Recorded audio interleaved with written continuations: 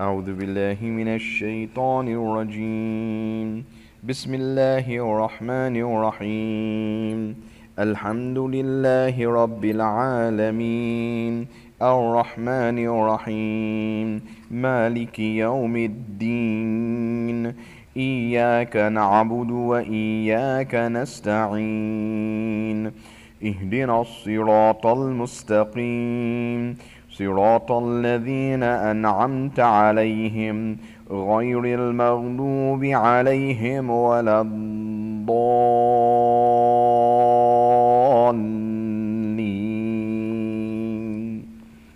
بسم الله الرحمن الرحيم.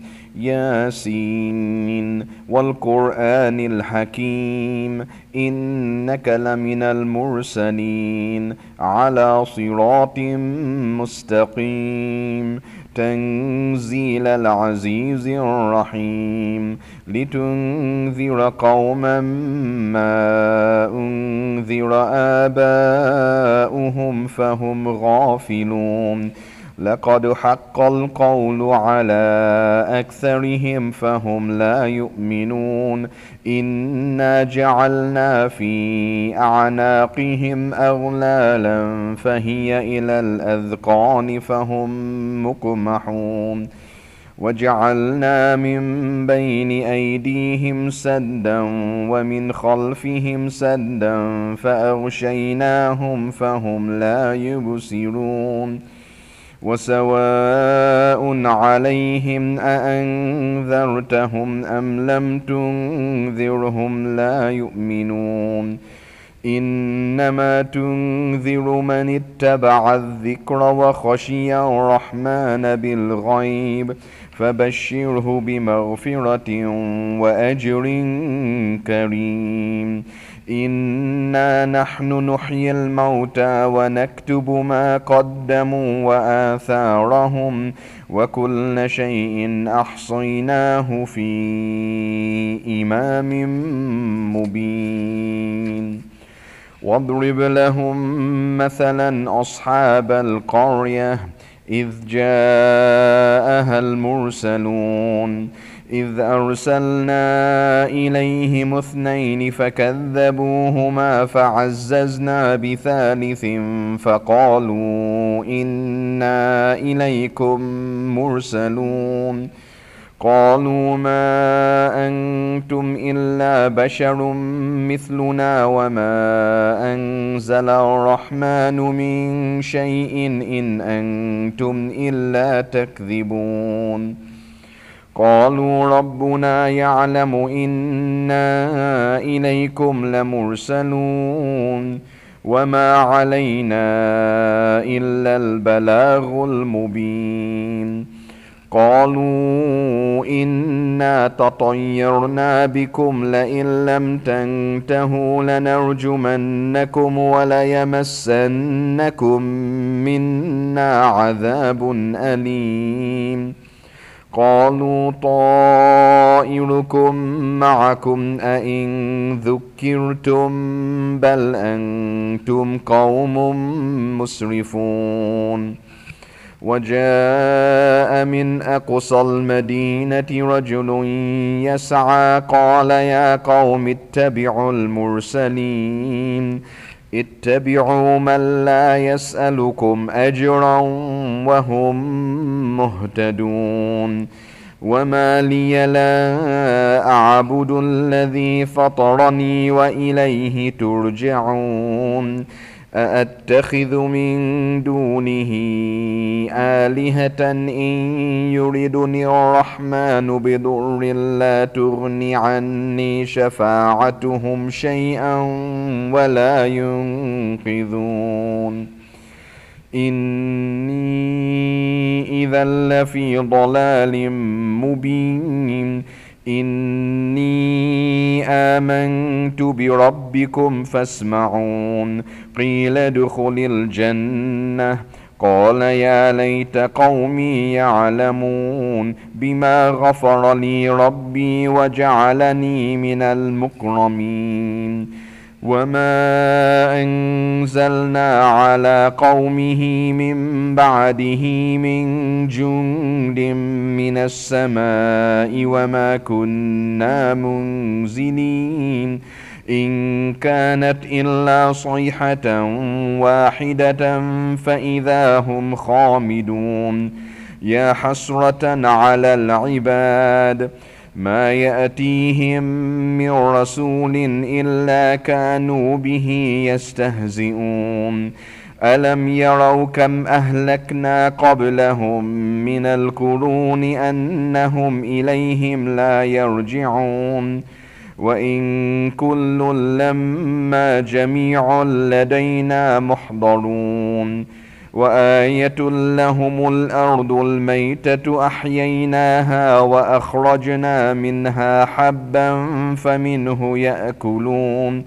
وجعلنا فيها جنات من نخيل وأعناب وفجرنا فيها من العيون ليأكلوا من ثمره وما عملته أيديهم أفلا يشكرون سبحان الذي خلق الأزواج كلها مما تنبت الأرض ومن أنفسهم ومما لا يعلمون وآية لهم الليل نسلخ منه النهار فإذا هم مظلمون والشمس تجري لمستقر لها ذلك تقدير العزيز العليم والقمر قدرناه منازل حتى عاد كالعرجون القديم لا الشمس ينبغي لها أن تدرك القمر ولا الليل سابق النهار وكل في فلك يسبحون وآية لهم أنا حملنا ذريتهم في الفلك المشحون وخلقنا لهم من مثله ما يركبون وإن نشأ نغرقهم فلا صريخ لهم ولا هم ينقذون إلا رحمة منا ومتاعا إلى حين وإذا قيل لهم اتقوا ما بين أيديكم وما خلفكم لعلكم ترحمون وما تأتيهم من آية من آيات ربهم إلا كانوا عنها معرضين وإذا قيل لهم أنفقوا مما رزقكم الله قال الذين كفروا للذين آمنوا أنطعم من لو يشاء الله أطعمه إن أنتم إلا في ضلال مبين ويقولون متى هذا الوعد إن كنتم صادقين ما ينذرون إلا صيحة واحدة تأخذهم وهم يخصمون فلا يستطيعون توصية ولا إلى أهلهم يرجعون ونفخ في الصور فإذا هم من الأجداث إلى ربهم ينسلون قالوا يا ويلنا من بعثنا من مرقدنا هذا ما وعد الرحمن وصدق المرسلون إن كانت إلا صيحة واحدة فإذا هم جميع لدينا محضرون فاليوم لا تظلم نفس شيئا ولا تجزون إلا ما كنتم تعملون إن أصحاب الجنة اليوم في شغل فاكهون هم وأزواجهم في ظلال على الأرائك متكئون لهم فيها فاكهة ولهم ما يدعون سلام قولا من رب رحيم وامتازوا اليوم أيها المجرمون ألم أعهد إليكم يا بني آدم ألا تعبدوا الشيطان إنه لكم عدو مبين وأن اعبدوني هذا صراط مستقيم ولقد أضل منكم جبلا كثيرا أفلم تكونوا تعقلون هذه جهنم التي كنتم توعدون اصلوها اليوم بما كنتم تكفرون اليوم نختم على أفواههم وتكلمنا أيديهم وتشهد أرجلهم بما كانوا يكسبون ولو نشاء لطمسنا على أعينهم فاستبقوا الصراط فأنى يبصرون ولو نشاء لمسخناهم على مكانتهم فما استطاعوا مضيا ولا يرجعون ومن نعمره ننكسه في الخلق أفلا يعقلون وما علمناه الشعر وما ينبغي له إن هو إلا ذكر وقرآن مبين لينذر من كان حيا ويحق القول على الكافرين أولم يروا أنا خلقنا لهم مما عملت أيدينا أنعاما فهم لها مالكون وذللناها لهم فمنها ركوبهم ومنها يأكلون ولهم فيها منافع ومشارب أفلا يشكرون واتخذوا من دون الله آلهة لعلهم ينصرون لا يستطيعون نصرهم وهم لهم جند محضرون فلا يحزنك قولهم إنا نعلم ما يسرون وما يعلنون أولم يرى الإنسان أنا خلقناه من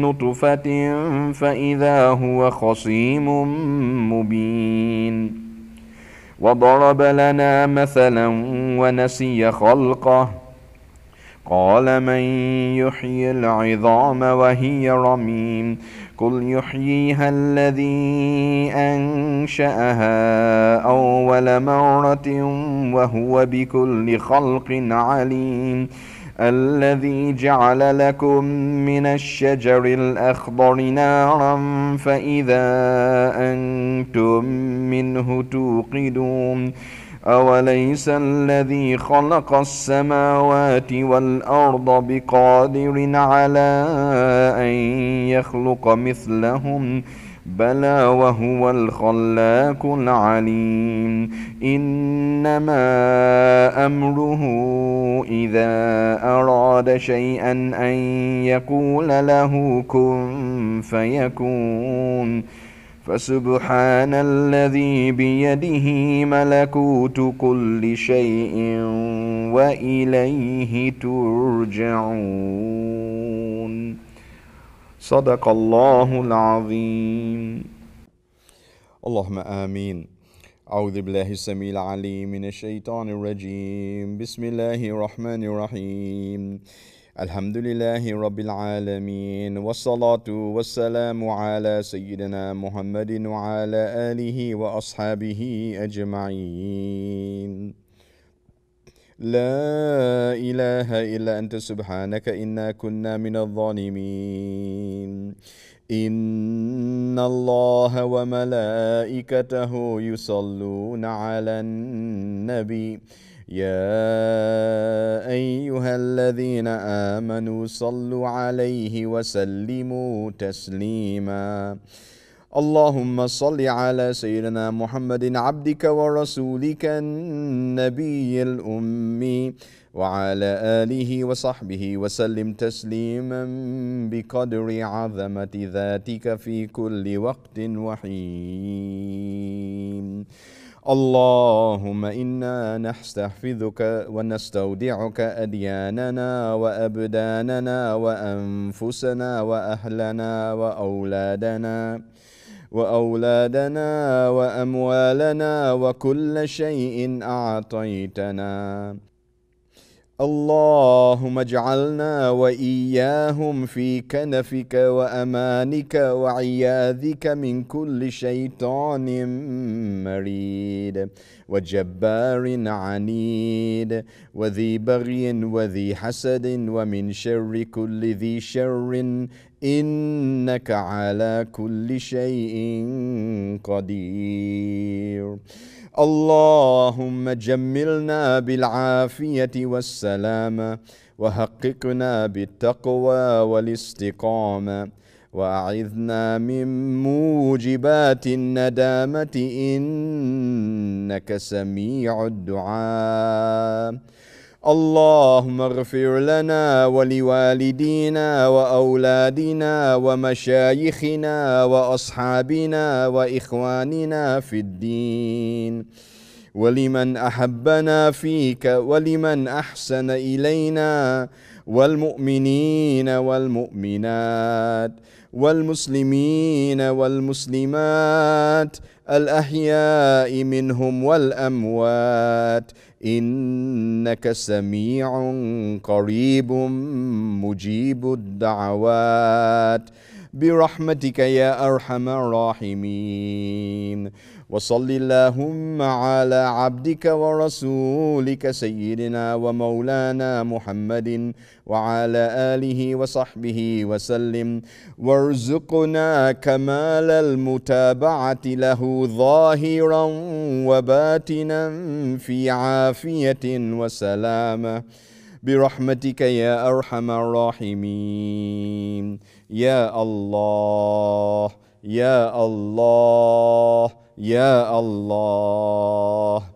ربنا آتنا في الدنيا حسنة وفي الآخرة حسنة وقنا عذاب النار وأدخلنا الجنة مع الأبرار يا عزيز يا غفار يا رب العالمين. ربنا تقبل منا إنك أنت السميع العليم وتب علينا إنك أنت التواب الرحيم. وصلى الله تعالى على سيدنا محمد وعلى آله وأصحابه أجمعين. سبحان ربك رب العزة عما يصفون وسلام على المرسلين والحمد لله رب العالمين. الله أكبر الله أكبر الله أكبر. لا إله إلا الله سيدنا محمد رسول الله. اللهم آمين آمين آمين.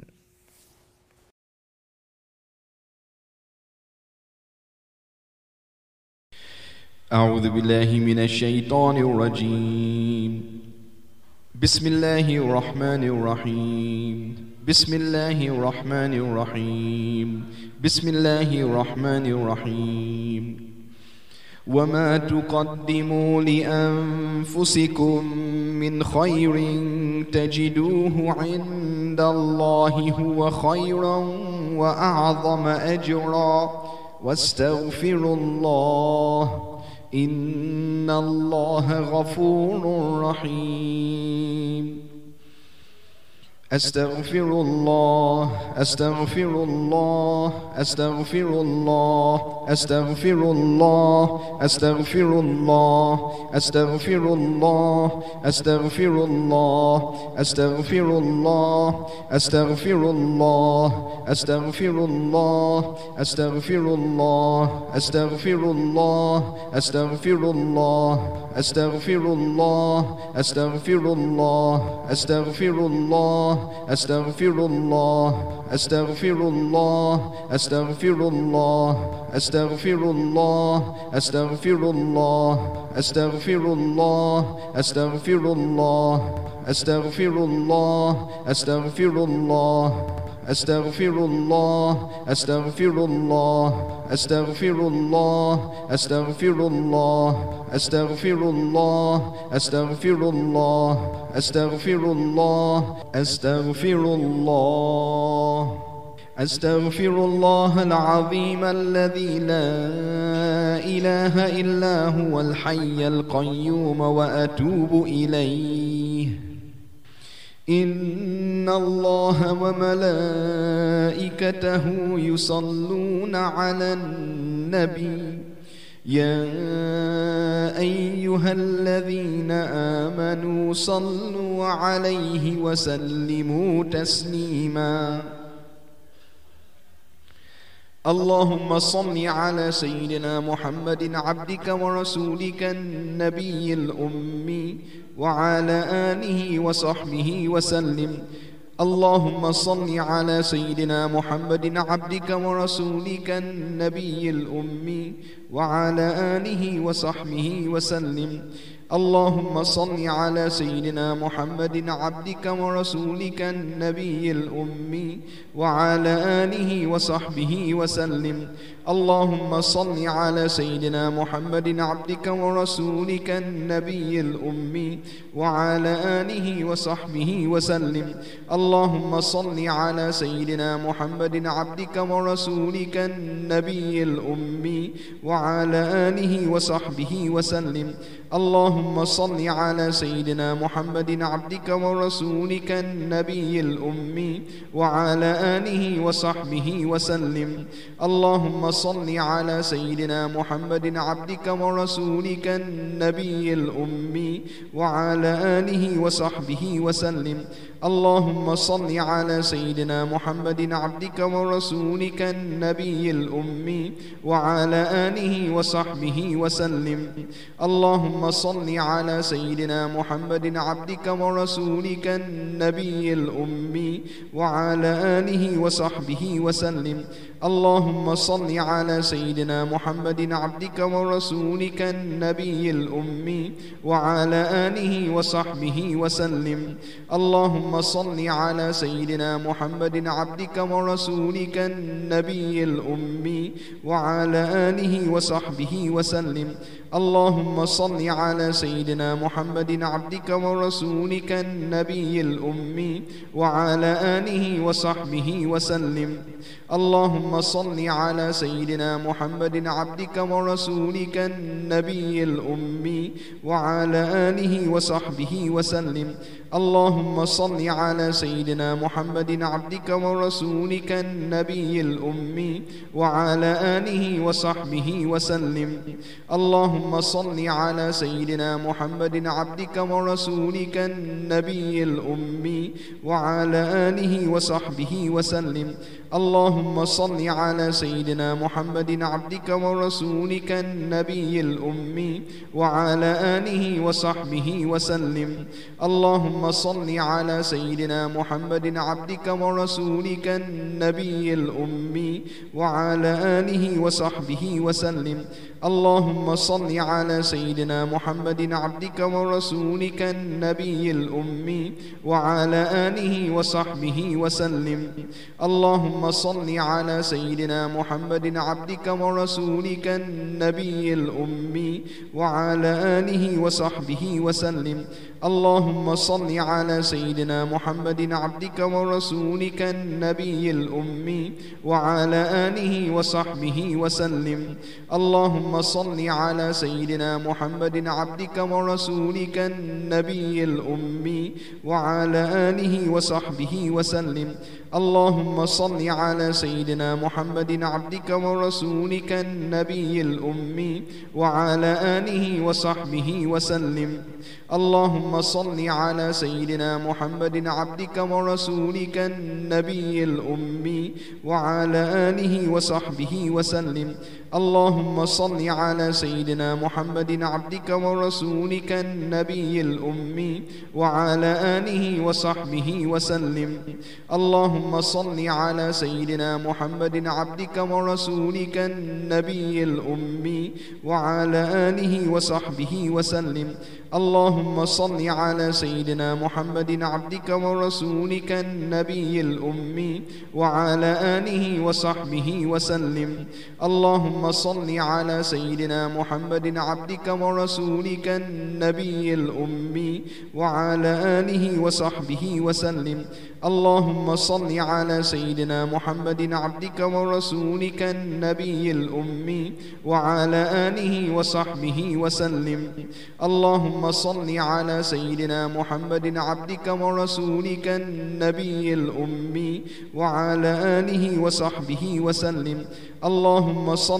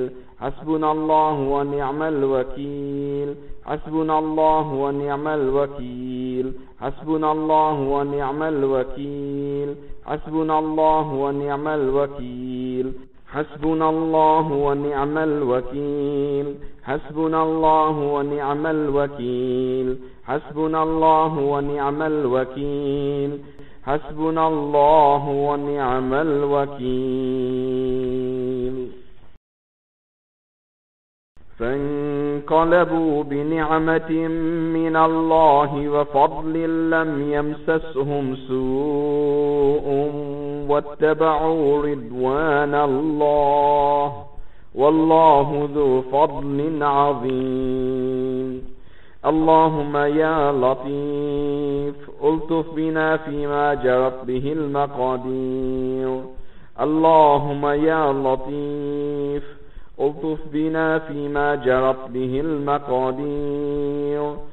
اللهم يا لطيف ألطف بنا فيما جرت به المقادير. وصلى الله على سيدنا محمد وعلى آله وصحبه وسلم. اللهم آمين. أعوذ بالله السميع العليم من الشيطان الرجيم. بسم الله الرحمن الرحيم. الحمد لله رب العالمين، والصلاة والسلام على سيدنا محمد وعلى آله وأصحابه أجمعين. إن الله وملائكته يصلون على النبي يا أيها الذين آمنوا صلوا عليه وسلموا تسليما. اللهم صل على سيدنا ومولانا محمد صاحب التاج والمعراج والبراك والعلم، دافع البلاء والوباء والقحط والمرض والألم، اسمه مكتوب مرفوع مشفوع منكوش في اللوح والقلم، سيد العرب والعجم، جسمه مقدس معتر مطهر منور في البيت والحرم، شمس الدحى بدر الدجى صدر العلا نور الهدى كهف الورى مصباح الظلم، جميل الشيم شفيع الأمم صاحب الجود والكرم، والله عاصمه وجبريل خادمه والبراق مركبه والمعراج سفره، وسدرة المنتهى مقامه وقاب قوسين مطلوبه، والمطلوب مقصوده والمقصود موجوده، سيد المرسلين خاتم النبيين شفيع المذنبين أنيس الغريبين رحمة للعالمين، راحة العاشقين مراد المشتاقين، شمس العارفين سراج السالكين مصباح المقربين، محب الفقراء والغرباء والمساكين، سيد الثقلين نبي الحرمين إمام القبلتين،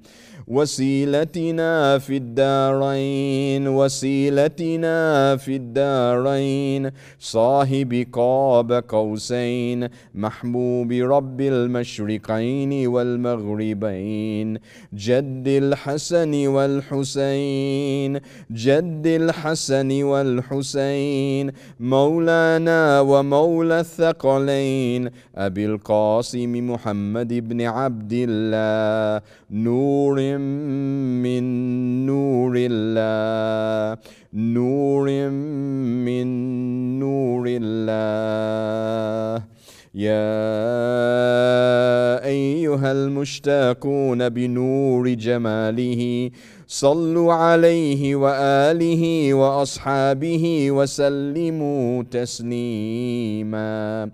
اللهم صل على سيدنا ومولانا محمد عبدك ورسولك النبي الأمي وعلى آله وصحبه وسلم تسليما بقدر عظمة ذاتك في كل وقت وحين. ربنا آتنا في الدنيا حسنة وفي الآخرة حسنة وقنا عذاب النار وادخلنا الجنة مع الأبرار. يا عزيز يا غفار يا رب العالمين، ربنا تقبل منا إنك أنت السميع العليم، وتب علينا إنك أنت التواب الرحيم، وصلى الله تعالى على سيدنا محمد وعلى آله وأصحابه أجمعين. سبحان ربك رب العزة عما يصفون وسلام على المرسلين والحمد لله رب العالمين. الله أكبر الله أكبر الله أكبر. لا إله إلا الله سيدنا محمد رسول الله. اللهم آمين آمين آمين.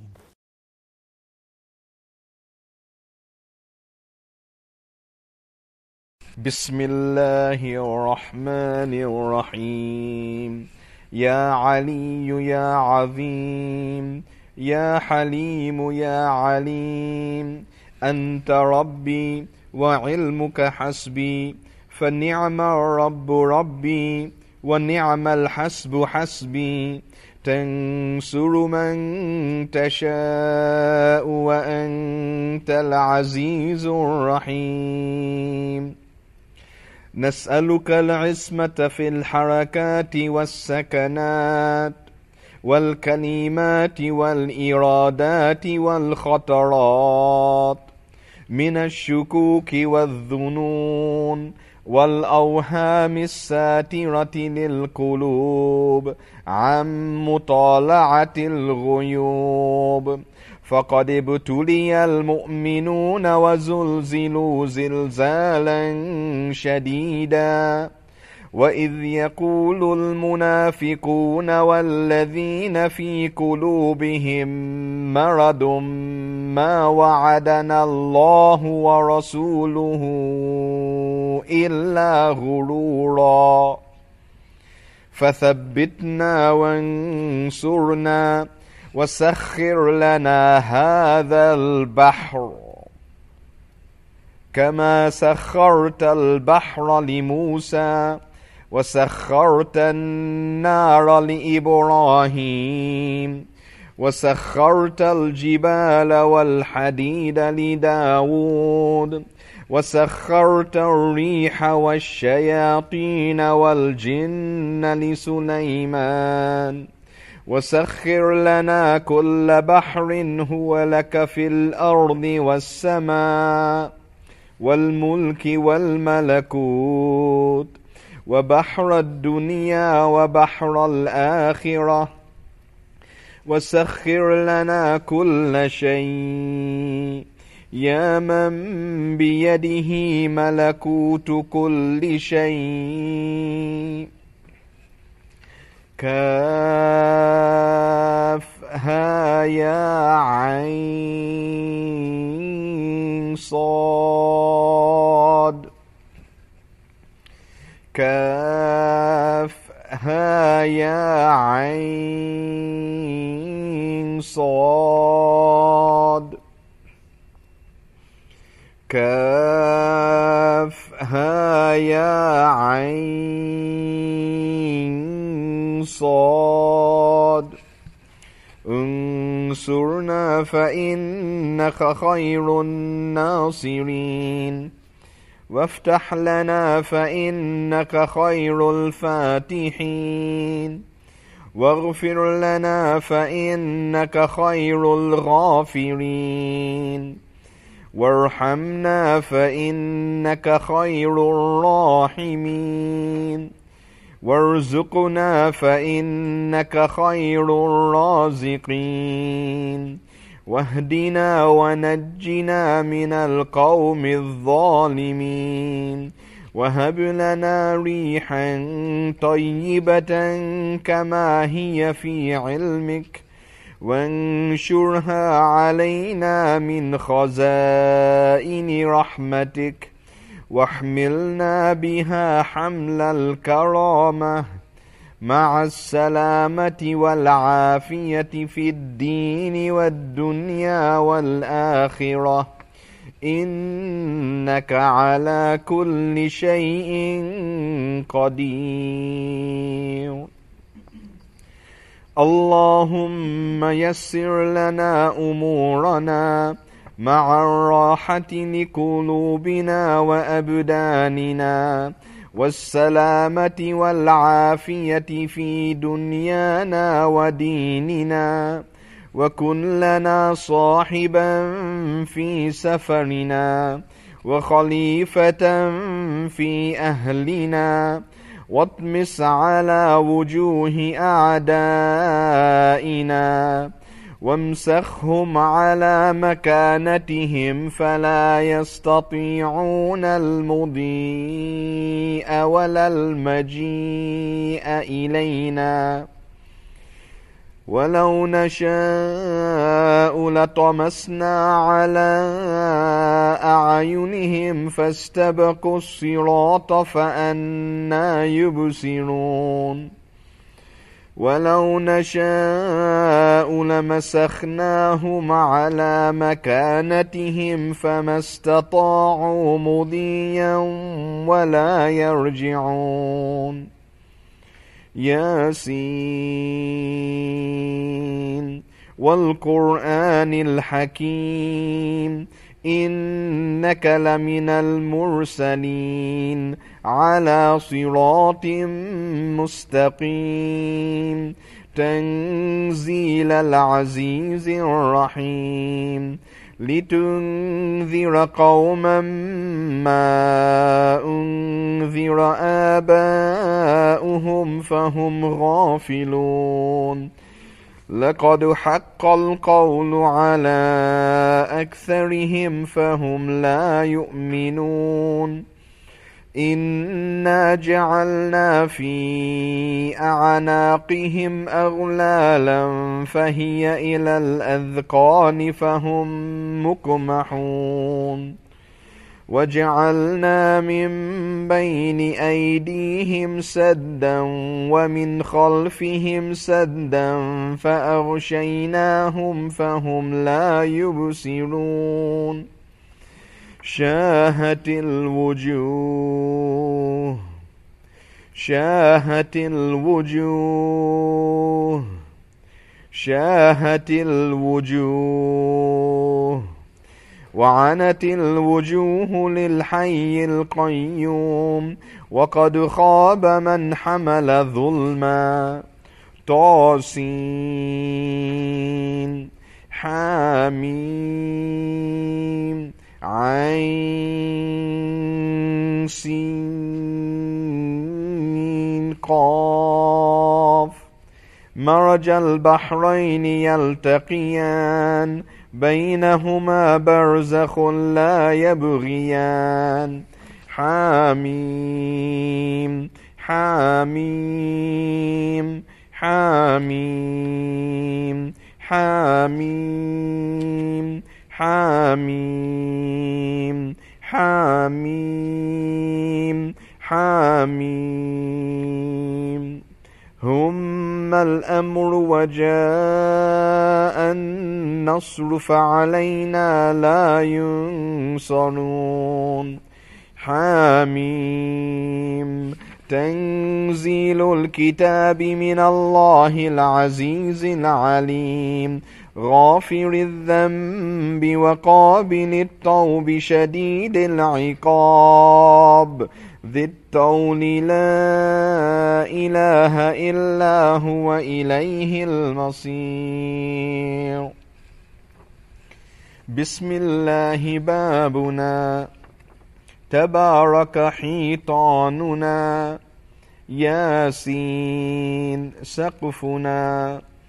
كاف ها يا عين صاد كفايتنا. حاميم عين سين قاف حمايتنا. فسيكفيكهم الله وهو السميع العليم. فسيكفيكهم الله وهو السميع العليم. فسيكفيكهم الله وهو السميع العليم. ستر العرش مسبول علينا وعين الله ناظرة إلينا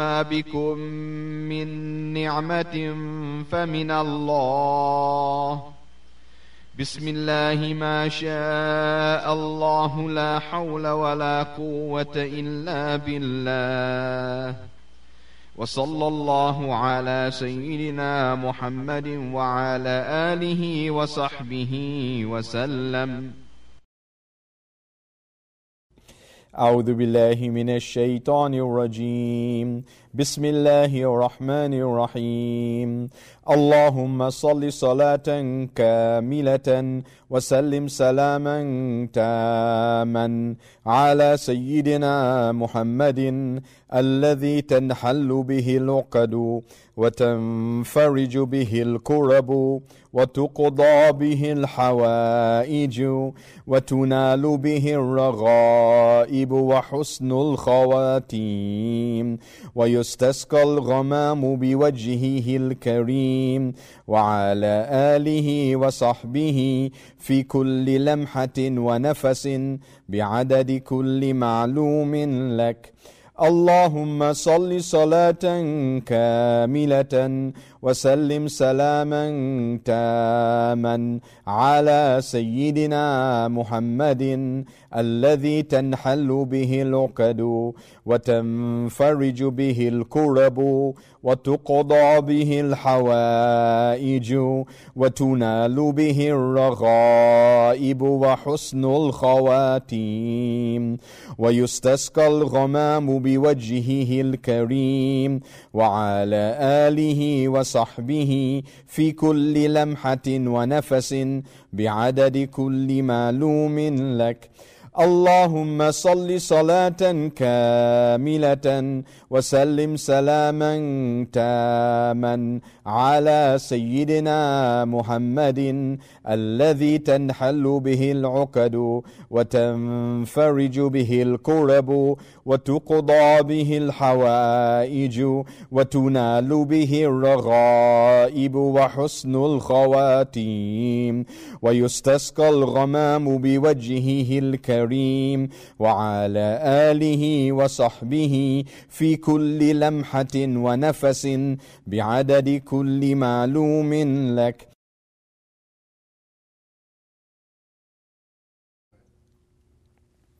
Inshallah, we'll continue with dhikr jami'ah.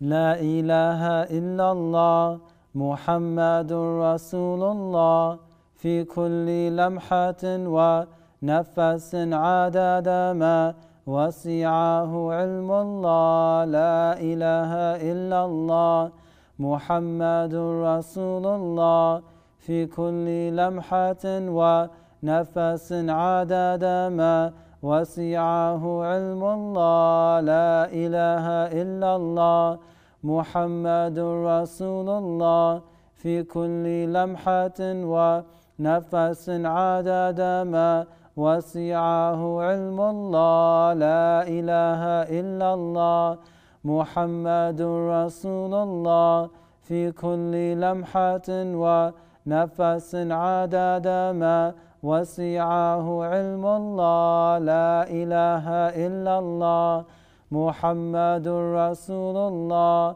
في كل لمحة ونفس عدد ما وسعه علم الله. لا إله إلا الله محمد رسول الله في كل لمحة ونفس عدد ما وسعه علم الله. لا إله إلا الله محمد رسول الله في كل لمحة ونفس عدد ما وسعه علم الله. Inshallah, we'll make dua now. Allahumma ameen. أعوذ بالله من الشيطان الرجيم. بسم الله الرحمن الرحيم.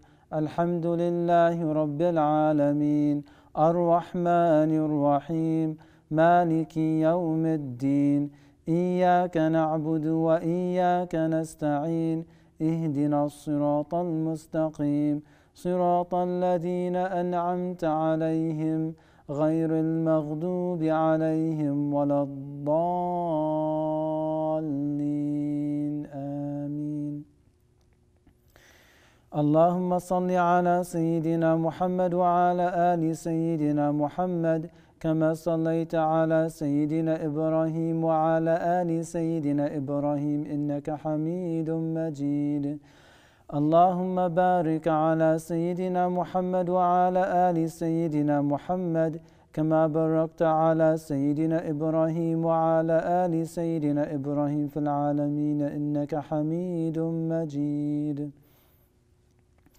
O Allah subhanahu wa ta'ala, we pray for our Shaykh, teacher, Murshid and Master, Sayyidina Shaykh Faisal Hamid Abdul Razak. O Allah, may you increase him in knowledge and wisdom.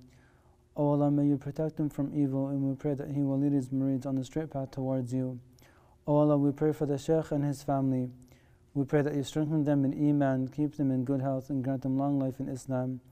O Allah, we pray that you protect them from all evil, ease their trials, and grant them the sweetness of paradise. ربنا آتنا في الدنيا حسنة وفي الآخرة حسنة وقنا عذاب النار.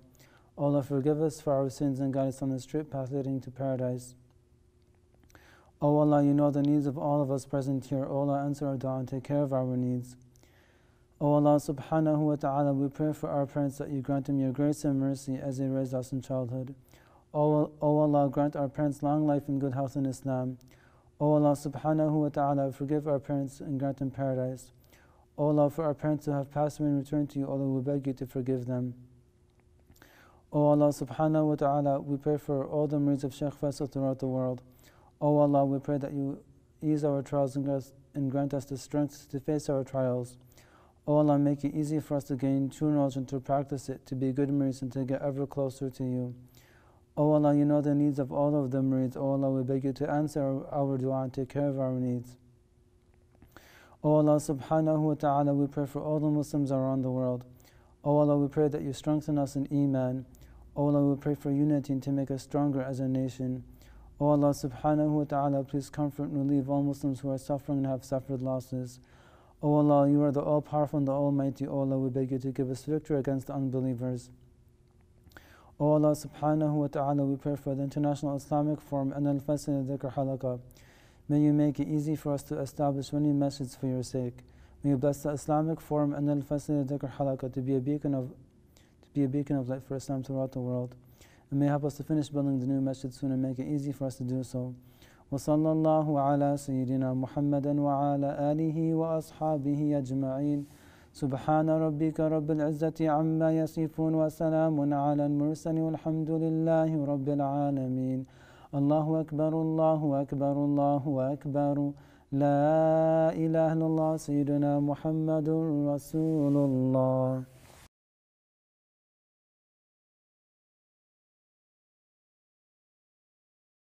أعوذ بالله السميع العليم من الشيطان الرجيم بسم الله الرحمن الرحيم الحمد لله رب العالمين والصلاة والسلام على سيدنا محمد وعلى آله وأصحابه أجمعين وأشهد أن لا إله إلا الله وحده لا شريك له وأشهد أن سيدنا محمدا عبد الله ورسوله.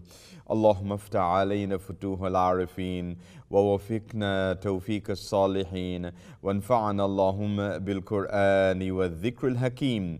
اللهم علمنا ما ينفعنا وانفعنا بما علمتنا وزدنا من فضلك علما وتعليما يقربنا منك برحمتك يا أرحم الراحمين. اللهم لا سهل إلا ما جعلته سهلا وأنت يا حي يا قيوم تجعل الحزن إذا شئت سهلا سهلا. اللهم أعذنا من شرور أنفسنا ومن سيئات أعمالنا وأصلح لنا شأننا كله. لا إله إلا أنت نستغفرك ونتوب إليك ولا حول ولا قوة إلا بالله العلي العظيم. وصلى الله تعالى على سيدنا محمد وعلى آله وأصحابه أجمعين. آمين آمين. أما بعد. My dear respected brothers and sisters, my dear Murids, Assalamu alaikum wa rahmatullahi ta'ala wa barakatuhu. May the peace and blessings of God Almighty be with each and every one of you. And welcome once again to this special program coming to you from the Islamic Forum of Canada, where we share with you this message of mercy from God Almighty to all of His creation. This is our daily broadcast, starting at 7 p.m. Toronto time or Eastern time, and coming to you from your Zawiya here at the Islamic Forum. We thank you for joining us today for our broadcast, and we hope you can join us every day at 7 p.m. And we kindly request you to reach out to your family members, your relatives, your friends, and other Muslims that you know. Tell them about the program and encourage them to watch the program. Inshallah, they will benefit and you will receive increased blessings from Allah subhanahu wa ta'ala. Remember, the Prophet sallallahu alaihi wasallam says, "Man dalla ala khayrin fahuwa kafa'ilihi." If you get someone to do something good, then you will share in those blessings. So when you get someone to look at the program and they benefit from the program, you will share in those blessings. You will receive blessings, increased blessings from Allah subhanahu wa ta'ala. Do remember to subscribe to the YouTube channel. Share the link with others, youtube.com/Sheikh Faisal. Subscribe to the channel by clicking on the subscribe button. Next to the subscribe button, there's a bell icon. Click on the bell and select all for notifications that you will be notified of all our different programs. Do remember as well to enter your information into the chat, your name and the city where you're from, and your updates on the different projects. The Gratitude Project, Salawat Project, Quran Project, and so on. And may Allah subhanahu wa ta'ala bless you for so doing. Today, we also want to recognize and make special dua for our donors, all those who donated to the Islamic Forum today, yesterday, and before. May Allah subhanahu wa ta'ala bless all of them. And make special dua for all our donors. Allah subhanahu wa ta'ala bless them, bless their families, bless their loved ones, enrich them many more times than what they donated to the Islamic Forum. And may Allah subhanahu wa ta'ala increase them in His rizq and accept all their dua. So special dua for all our donors. And then for the sponsors of the dinner program, all the families, especially the sisters who've sponsored the dinner program, may Allah subhanahu wa ta'ala bless all of them. There are several requests for dua. We want to include all of your requests for dua in our need of dua as well. And special dua for all those who entered the information in the chat, their name, city, and their updates on the project. We make special dua for them because they've made the extra effort to enter and type in the information in the chat. So special dua for them. And special dua for each and every one of you. I want to make special dua for each and every one of you. Whatever dua you would like to make, you keep that in your heart and we'll make dua for you, inshallah. And then dua for my family and my mom and dad. And please, if possible, remember them in your dua as well.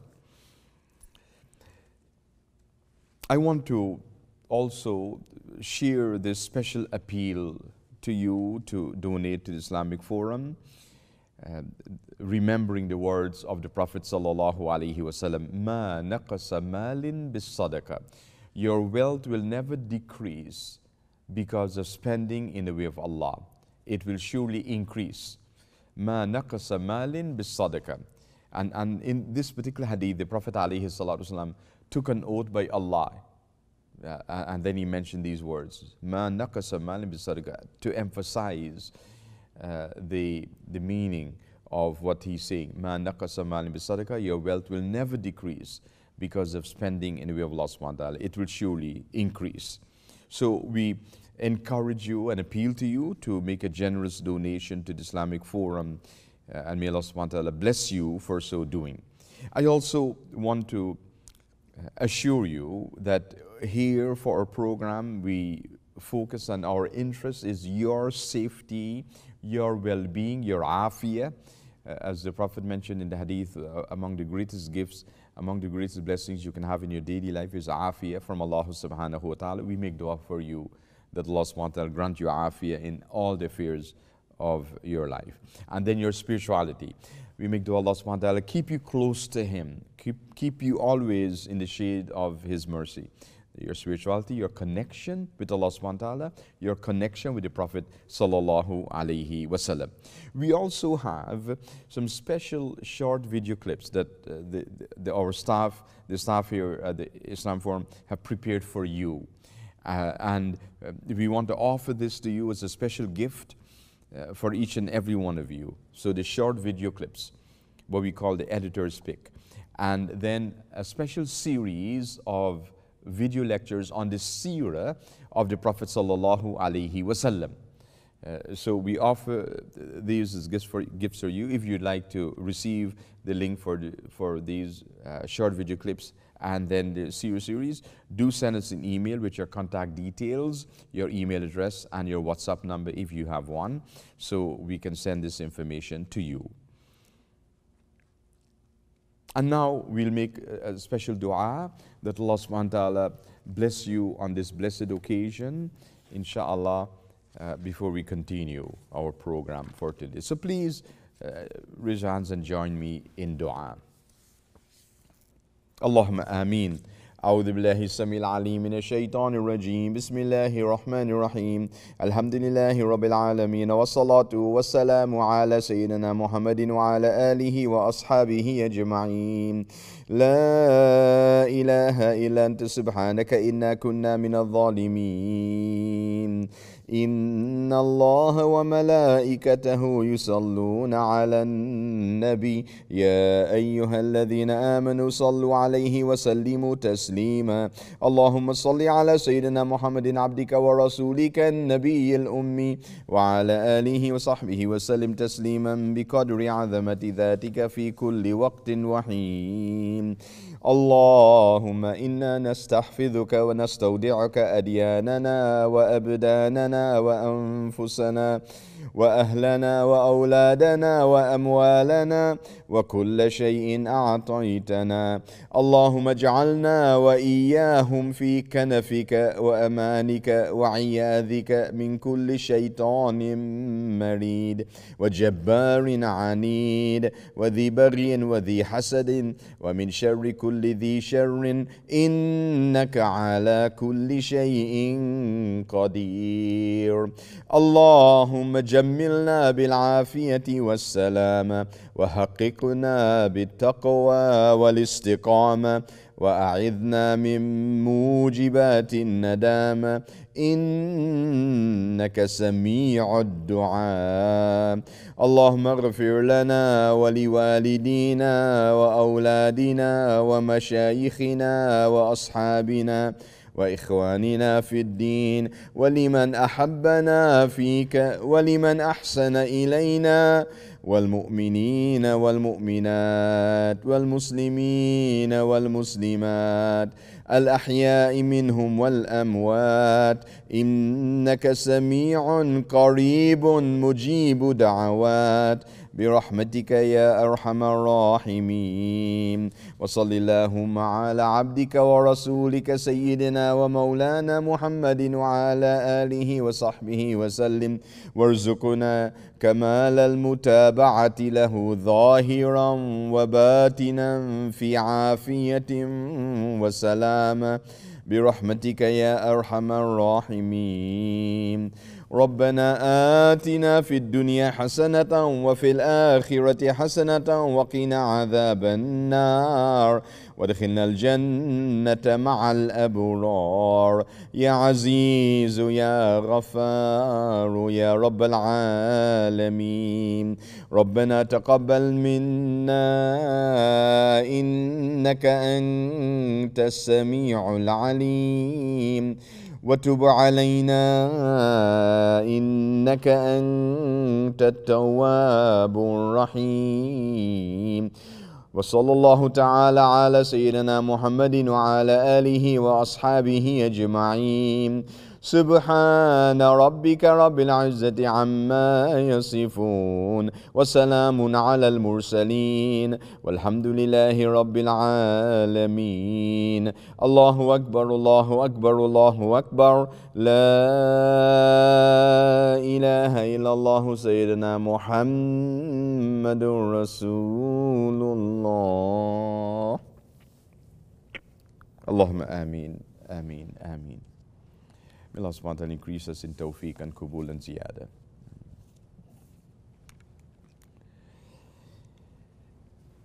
I also want to remind you once again of the special ongoing projects, the gratitude project, the Salawat project, and the Quran project, for you to be mindful that you engage with these projects every day and then enter the update, your update in the chat. Today, I want to focus on the Quran project to say something about the virtues and the blessings of reciting the Quran. The Quran project is to recite at least one page of the Quran every day. This is the starting point, the first step. Start from the beginning of the Quran and go through sequentially until you finish the Quran, inshallah. So recite one page of the Quran every day at least. There are days when you may have more time, you can recite more of the Quran. And it's based on what Allah subhanahu wa ta'ala reveals in the Quran, in Surah Al-Kahf, chapter 18, verse 27. Bismillah ar-Rahman ar-Rahim. وَاتْلُ مَا أُوحِيَ إِلَيْكَ مِنْ كِتَابِ رَبِّكَ لَا مُبَدِّلَ لِكَلِمَاتِهِ وَلَنْ تَجِدَ مِنْ دُونِهِ مُلْتَحَدًا. And recite what has been revealed to you of the book of your Lord, book of Allah subhanahu wa ta'ala, the Quran. None can change His words, the words of Allah. And none will you find as a refuge other than Him, other than Allah. So Allah subhanahu wa ta'ala is commanding us to recite this Quran. وَاتْلُ مَا أُوحِيَ إِلَيْكَ مِنْ كِتَابِ رَبِّكَ. And so, responding to this command of Allah subhanahu wa ta'ala, we have this beautiful, sacred, blessed Quran project to recite the Quran every day, at least one page. In other words, no day should pass you by except that you recite at least one page of the Quran. And it takes just a couple of minutes to recite one page of the Quran. So it's something that's doable, practical, and very blessed for you. It causes you to be counted from among the best of Muslims, the best of believers. In the hadith that's narrated by Sayyidina Uthman ibn Affan, the Prophet says, خَيْرُكُمْ مَنْ تَعَلَّمَ الْقُرْآنَ وَعَلَّمَهُ. The best of you is the one who studies the Quran and teaches it to others. And by being part of this program, you are achieving this, to be counted from among the best of Muslims, the best of believers. Because reciting one page a day, you're studying the Quran. That's one aspect of the hadith of the Prophet ﷺ. And then, as you invite others to look at the program, your family members, relatives, friends, and other Muslims you know, they look at the program, they learn more about the Quran project, they join the Quran project, and they gain more knowledge about the Quran. You're contributing to that. And so you're counted from among those who are studying Quran and teaching it to others. You then would be considered to be from among the best of Muslims. The Prophet ﷺ says, خَيْرُكُمْ مَنْ تَعَلَّمَ الْقُرْآنَ وَعَلَّمَهُ. I also shared with you this beautiful hadith that's reported by Imam Muslim in his Sahih and narrated by Sayyidina Abu Umama. عن أبي أمامة رضي الله عنه قال سمعت رسول الله صلى الله عليه وسلم يقول اقرأوا القرآن فإنه يأتي يوم القيامة شفيعا لأصحابه. رواه Muslim. So the Prophet ﷺ says in this hadith, recite the Quran, recite this holy Quran, because on the day of judgment it will come as an intercessor for its reciters, for its companions. اقرأوا القرآن فإنه يأتي يوم القيامة شفيعا لأصحابه. The Ashab al-Quran, companions of the Quran. So by you reciting this Quran every day, at least one page, you're connected to the Quran, you become from among the companions of the Quran, the Ashab al-Quran. And then what happens? What's the consequence of that? The Quran will come on the day of judgment and it will intercede for you. And the Quran, pure, the word of Allah subhanahu wa ta'ala, the uncreated word of Allah subhanahu wa ta'ala, Allah subhanahu wa ta'ala accept the intercession of the Quran. So what a great blessing for us. So I once again, I encourage you, make your niyyah to join the Quran project if you have not done so. And then you start reciting your one page every day. Start from the beginning of the Quran and continue like this. The next hadith I want to share with you is a hadith which is reported by both Imam Muslim and Imam Bukhari. And that means it's muttafaqun alayhi, agreed upon. And narrated by Sayyidina Abdullah ibn Mas'ud. عن ابن مسعود رضي الله عنه قال النبي صلى الله عليه وسلم اقرأوا علي القرآن فقلت يا رسول الله أقرأ عليك وعليك أنزل قال إني أحب أن أسمعه من غيري.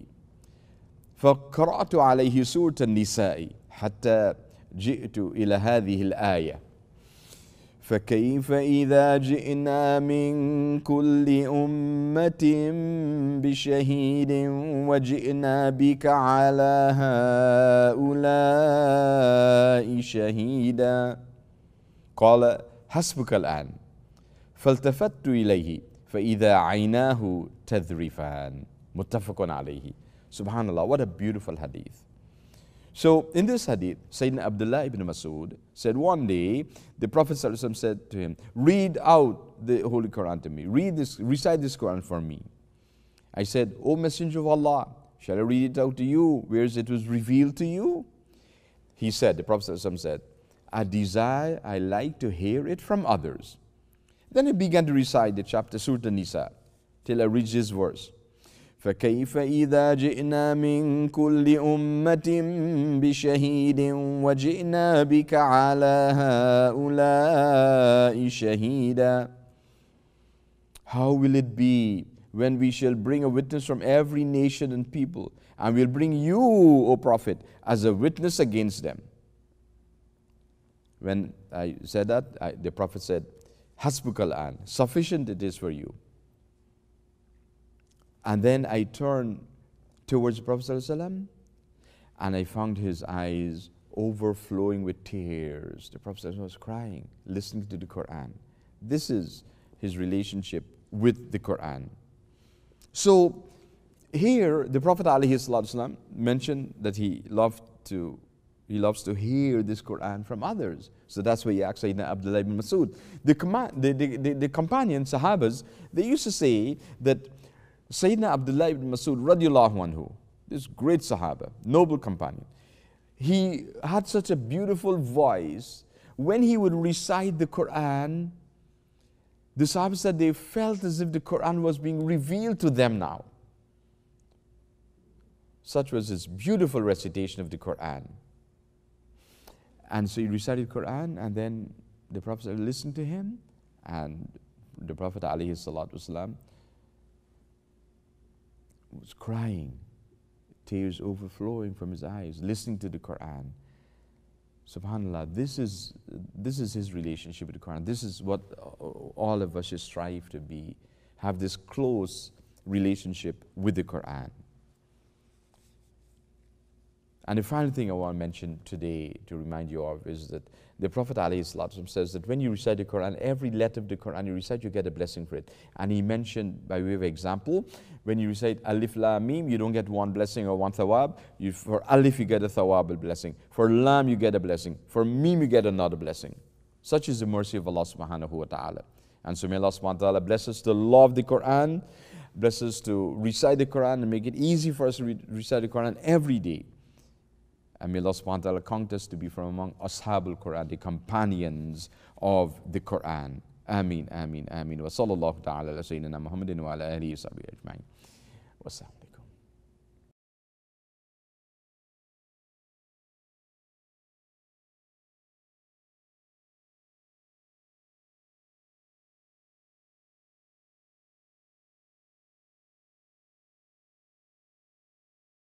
أعوذ بالله السميع العليم من الشيطان الرجيم بسم الله الرحمن الرحيم الحمد لله رب العالمين والصلاة والسلام على سيدنا محمد وعلى آله وأصحابه أجمعين وأشهد أن لا إله إلا الله وحده لا شريك له وأشهد أن سيدنا محمدا عبد الله ورسوله اللهم افتح علينا فتوح العارفين ووفقنا توفيق الصالحين وانفعنا اللهم بالقرآن والذكر الحكيم اللهم علمنا ما ينفعنا وانفعنا بما علمتنا وزدنا من فضلك علما وتعليما يقربنا منك برحمتك يا أرحم الراحمين اللهم لا سهل إلا ما جعلته سهلا وأنت يا حي يا قيوم تجعل الحزن إذا شئت سهلا سهلا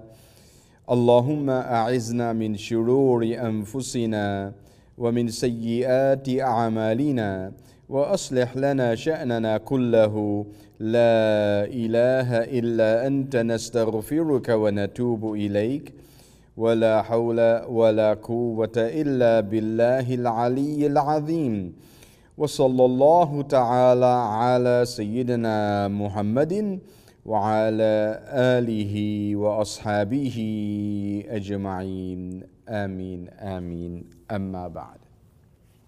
My dear respected brothers and sisters, I greet you all with the greetings of Islam. Assalamu alaikum wa rahmatullahi ta'ala wa barakatuhu. May the peace and blessings of God Almighty be with each and every one of you. And welcome to our special continuing series of lectures on one of the great personalities in our history, Sayyidi Sheikh Abdul Qadir Al-Jilani, Radiallahu Anhu, Sultan Al-Awliya wal Ghawth Al-Azam, this great spiritual giant of the Ummah. We mentioned many different aspects of his life and especially different aspects of his teachings, the different subject matters that he focused on to try to change people and to bring them back to the way of Allah subhanahu wa ta'ala and to deal with the challenges of society, the different spiritual diseases that affected people, the different circumstances in society that took people away from Allah subhanahu wa ta'ala. And so his teachings became very significant and countless numbers of people attended his lectures, his classes, his discourses, and many people changed and reformed themselves. Muslims who had deviated from the straight path came back to the path of Allah subhanahu wa ta'ala and the blessed Prophet Muhammad sallallahu alayhi wa sallam, non-Muslims accepting Islam, and so on. So a great impact he had indeed. Today in our lecture, I want to share some reflections with you on his concern for moral rectitude, to revive and reform society. Sayyidi Sheikh Abdul Qadir Al-Jilani radiallahu anhu was extremely concerned about eradicating the moral laxity and viciousness produced by ever-increasing extravagance in society, luxury, indolence, and especially in the capital of the Islamic Empire at that time, Baghdad, the city of Baghdad. He sometimes came out with the most severe criticism of the society, giving expression to his heartfelt misery over the sinful ways of some of the people living at that time. This impassioned appeal was made by Sayyidi Sheikh Abdul Qadir Al-Jilani in one of his sermons, as is quoted in Fathur Rabbani. He says, "The edifice or building of faith built by the Messenger of Allah, Rasulullah sallallahu alaihi wa alihi wasallam, is being demolished, brick by brick, and now it is about to fall to pieces." So this edifice of faith, this building of faith, of Iman, that the Prophet sallallahu alaihi wasallam established, this house built on 5 foundational pillars, what the Prophet ﷺ established as a Muslim ummah and the Islamic civilization, it was under threat, as the Imam said. It is being demolished brick by brick, pieces by pieces. And so he said, "Come, O mankind, to rebuild what has been dismantled and renovate what has been laid to waste. Until this task is completed, we must work jointly as a team. Come to my aid, O sun, O moon, O stars," referring to everyone, no matter what position they held in society. O sun, S-U-N, the leaders of society. O moon, the next group of important people, stakeholders in society. O stars, the ordinary people, the regular people, the masses of people. He's appealing to everyone to come and join him in this task of rebuilding the edifice of faith, of Iman, in the Muslim society. Again, in one of his sermons, also in Fath al-Rabbani, it is stated, Islam is shedding tears, its wail of woe is on account of the blasphemous hypocrites and innovators who are practicing a pious fraud by attributing things to Islam that do not belong to Islam. It says Islam is shedding tears because of people, what they are doing, the way they are behaving towards Islam. He says, look at your predecessors, those believers, Muslims who came before you. They lived like you, but they enjoined righteous conduct. They prohibited the wrong. And this is two of the three pillars of the Muslim Ummah. As Allah subhanahu wa ta'ala declares in the ayah, وَلْتَكُمْ مِنْكُمْ أُمَّةٌ يَدْعُونَ إِلَى الْخَيْرِ وَيَأْمُرُونَ بِالْمَعْرُوفِ وَيَنْهَوْنَ عَنِ الْمُنْكَرِ. The three pillars of the Muslim Ummah. يَدْعُونَ إِلَى الْخَيْرِ meaning الدعوة إلى الخير. And then al-amr bil ma'ruf, and thirdly an-nahy anil munkar. The three pillars of the Islamic Ummah. And so he says people before that time, the Muslims, they would engage in this. They would call people to goodness. They would enjoin righteous conduct. They would forbid wrong. And so Allah subhanahu wa ta'ala blessed them. And he said that has gone away from society now. Remember, we mentioned in previous discourses that the issues that Sayyid Sheikh Abdul Qadir al-Jilani is dealing with in his time, so many centuries ago. Remember, he was born in 470 AH. So, 1,000 years and more like this, between 950 to 1,000 years ago that he was there. And the issues that he's talking about then, it's also prevalent in our times now. And this is why it's so relevant, the lessons that we can learn from him to deal with the challenges in our society, in our time. Look at your predecessors. They lived like you, but they enjoined the right and prohibited the wrong. Yes, they were sure to do this. He says now that value has been lost. But you have forgotten them altogether soon after their death. Forgotten what? The pious predecessors, the believers that came before, what they did, how they lived their lives. He says, do you not know that even a dog is faithful to his master? He guards the fields, the fields of the master. And the cattle, do you not see, is pleased to see his master, although he does not get more than a few crumbs in the evening at the end of the day? You are favored with the bounties of Almighty Allah. But quite contrary to that, you are neither thankful to Him, nor do you dutifully perform the task assigned to you. This is what Sayyid Sheikh Abdul Qadir al-Jilani, about 1,000 years ago, is telling the people of his time. Instead, what you do is to break the commands of Allah subhanahu wa ta'ala and transgress the limits of the Sharia. This is what people are doing, that they are going against Islam. They are disobeying Allah subhanahu wa ta'ala. They are transgressing the limits of Allah. In other words, stepping into what is haram. The Prophet alayhi salatu wasalam in the hadith of halal and haram explains this, that إن الحلال بين وإن الحرام بين وبينهما أمور مشتبهات. You have to be mindful about this. That which is halal is clear, that which is haram is clear, and between them they are doubtful matters. So you have to protect your deen, protect your honor. This is what the Prophet ﷺ is telling us. You know, stay away from what is prohibited, what is haram. Stay away from what is doubtful as well, because it can lead you to what is wrong, what is prohibited, what is haram.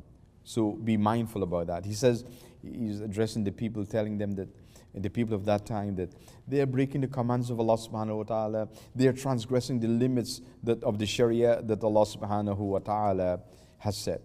And so this concern for moral rectitude of the Imam, Sheikh Abdul Qadir al-Jilani, to help people, to teach them, to train them, to show them the way to be morally upright and morally righteous, to always be mindful of this moral compass in their lives, the compass that shows you the direction, that your moral compass should be in its place, should be functioning, and it points you to the right direction, the direction of going towards Allah subhanahu wa ta'ala, and not to go in other directions.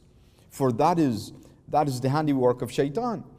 Because Iblis did say, in a narrative of creation, when Allah subhanahu wa ta'ala created Adam, Iblis did say, when Allah subhanahu wa ta'ala punished him by casting him, telling him he'll cast him out of heaven, Jannah, he said he would lay on the pathways and distract, misguide, mislead the human beings.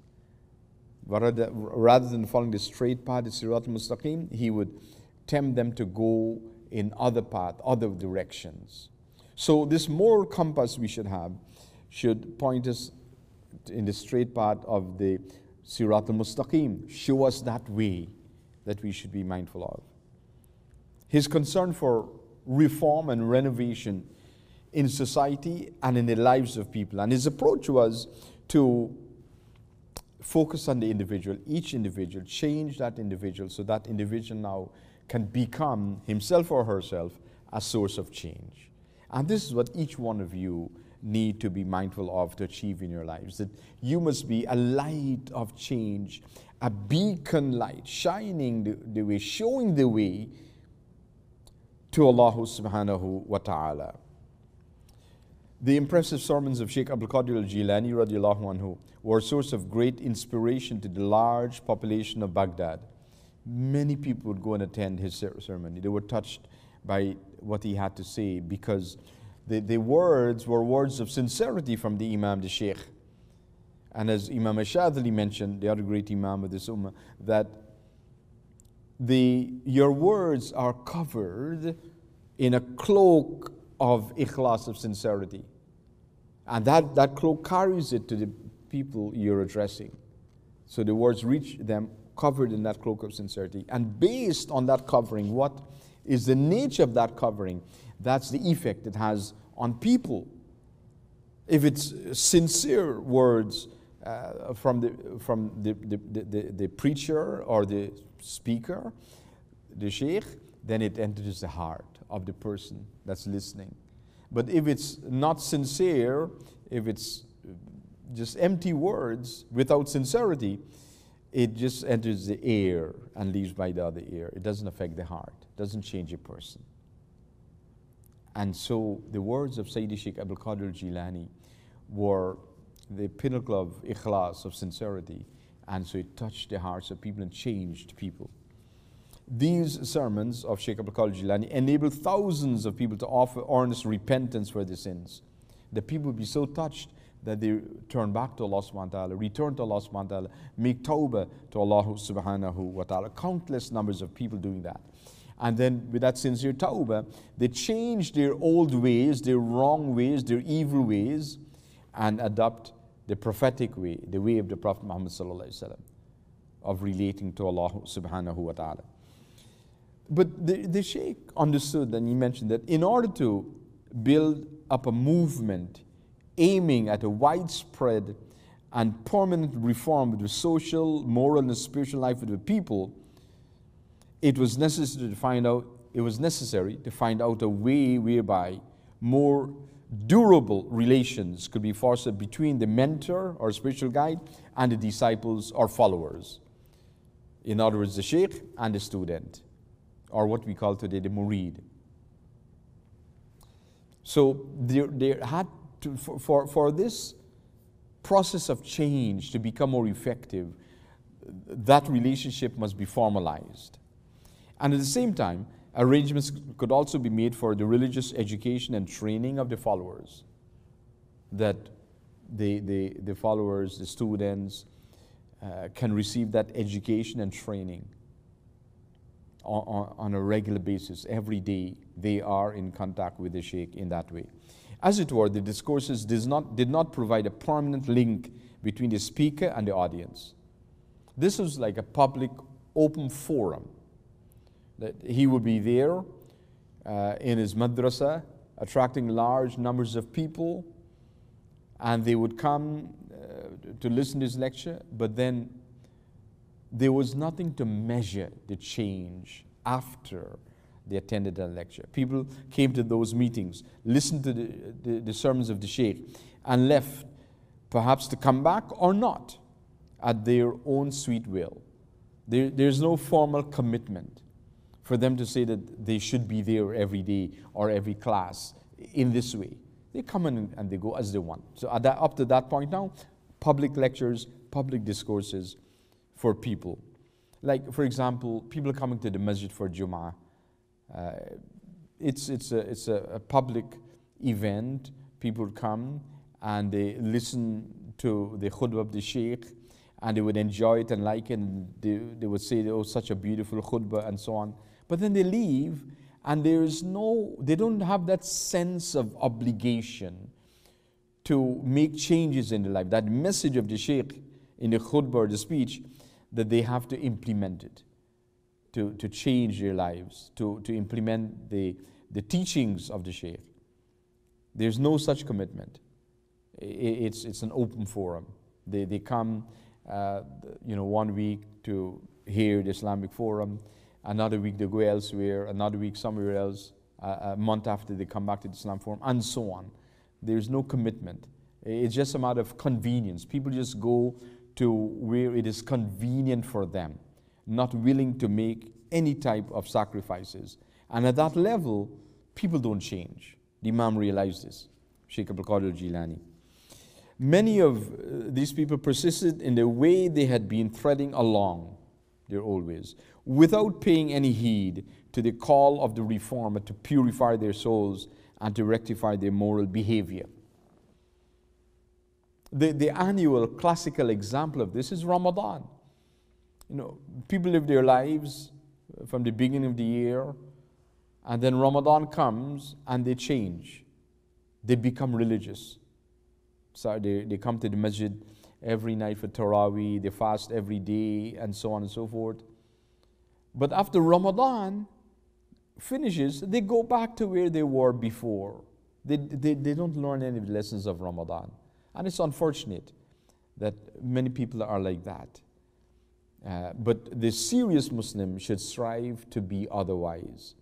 And so now the Imam wanted to find a method to encourage people to join with him to reform society, to reform themselves and reform society. So he's appealing in his sermon, O sun, S-U-N, sun, O moon, O stars, the different ranks of people in society, appealing to everyone who would like to respond to his call. So religious institutions, madrasas, seminaries, education institutions too did not provide an answer to the problem because of the vast population of Muslims and the mundane or worldly preoccupations of the people. So they had other institutions of learning, madrasas, seminaries, Islamic seminaries and so on. So people would go there and learn about Islam, but then it wouldn't affect their lives in that proper systematic way. And this was a vacuum that he saw in the spiritual life of people. And he wanted to do something about this. The problem of making arrangements for a continued and concerted effort for the education and training of the people in religious tenets and practices, and in the breadth of new life in the vast members spread over far-off lands, defied a solution in the absence of a true Islamic home. The foremost focus and objective of the Khilafah was, in the words of the noble Khalifa, Sayyidina Umar ibn al-Abdul Aziz, radiallahu anhu, the focus of the Khilafah was to guide the people in moral rectitude, to rectify them, reform them, rather than to collect revenues, taxes for the conduct of the administration. But that is what it had become, collecting revenues, taxes, and so on for administration. That became the most important aspect of the Khilafah. When Sayyidina Umar ibn Abdul Aziz said otherwise, the focus, the main raison d'etre of the Khilafah, the reason to be, is to guide the people in moral rectitude. And Sayyidina Umar ibn Abdul Aziz is considered one of the greatest of the Khulafa in our Ummah. After the first five, the rightly guided Khulafa, Sayyidina Abu Bakr, Sayyidina Umar, Sayyidina Uthman, Sayyidina Ali, the famous four. And then Sayyidina Imam Hassan, the grandson of Prophet ﷺ, who's referred to by the scholars as the fifth of the rightly guided Khulafa, Al-Khulafa Ar-Rashidun. So he's also added to that list because of his maqam, his status, spiritual status, and so on. So there was a need for a shift in emphasis now. The Muslim states at that time were, however, not only indifferent to this fundamental objective of moral revival and moral rectification, but were also extremely allergic to any movement or criticism on this score which could pose a threat to their political supremacy. So the leaders now felt threatened by any movement that would try to achieve this. And this happens because of the spiritual deficiency of the leadership. When the leadership becomes deficient, then they feel threatened. But if they're doing their work Islamically, then people are supporting them.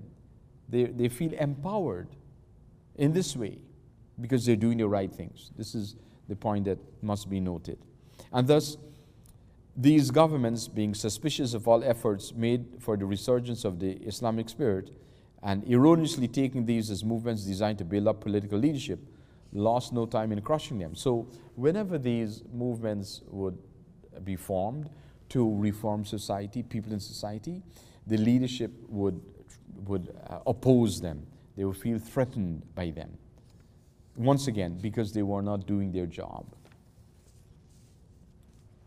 And so there was a need for what we call the bay'ah or pledge of allegiance. That's what the Imam, the direction he's going to as he continues to build this movement. In these circumstances, there was no way left to revive the religious spirit and fill the people with enthusiasm, zeal, and self-confidence for reintroduction of the precepts of religion in their daily life.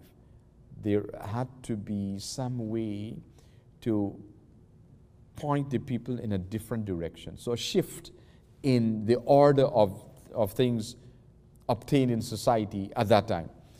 The only alternative left was to call upon the people to take an oath of allegiance for this purpose. The purpose of changing themselves, reforming themselves, and reforming society. Now, this call for the people to take this pledge of allegiance or the bay'ah is not new in Islam. Sheikh Abdul Qadir Jilani wasn't the first one introducing this concept. He was just following in the footsteps of his ancestors, the previous leaders of this ummah, starting from the Prophet sallallahu alaihi wasallam. The Prophet sallallahu alaihi wasallam took the bay'ah, or which is like a commitment to do certain things. Took the bay'ah in his time among the occasions. Bayat al-Aqaba al-Ula. This is the bay'ah from a group of people representing the people of Medina who came and met the Prophet of Aqaba, and it's called the first pledge of Aqaba, and they pledged to believe in him and follow him. In other words, to become Muslims, to follow Islam, that the people do that. And this is a forerunner to, or preparing the way for the Hijrah later on. And then after that, they came again, representatives of Medina, and they took the second pledge of Aqaba, Bayt al-Aqaba Thaniya or Bayt al-Aqaba al-Kubra. And this was a shift now, a serious pledge or commitment, which was now not only to accept Islam and follow Islam, but to follow the Prophet, make him their leader, and to defend him, to join his ranks in this way. And this was the main Aqaba that changed the tide of affairs in those days before the Hijrah, and it caused the Prophet ﷺ to initiate the Hijrah after the Bayatul Aqaba al-Kubra or Thaniya. That the Prophet gave permission now for the Muslims to migrate to Medina, because he had this strong, unswerving support through this bay'ah or this commitment from the people of Medina to support him and to struggle with him, to fight with him. And that was the turning point. And then later on at Hudaybiyah, there is also another instance of bay'ah. It's called Bayatul Ridwan. Bayatul Ridwan.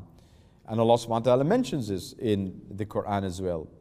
Is إِذْ يُبَايِعُونَكَ تَحْتَ الشَّجَرَةِ. Thereafter, the Prophet ﷺ had sent Sayyidina Uthman ibn Affan to Mecca from Hudaybiyah on the outskirts of Mecca to negotiate with the Quraysh.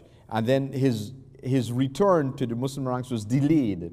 And the rumor spread, the news spread, or rumors, that the Quraysh had killed Sayyidina Uthman ibn Affan.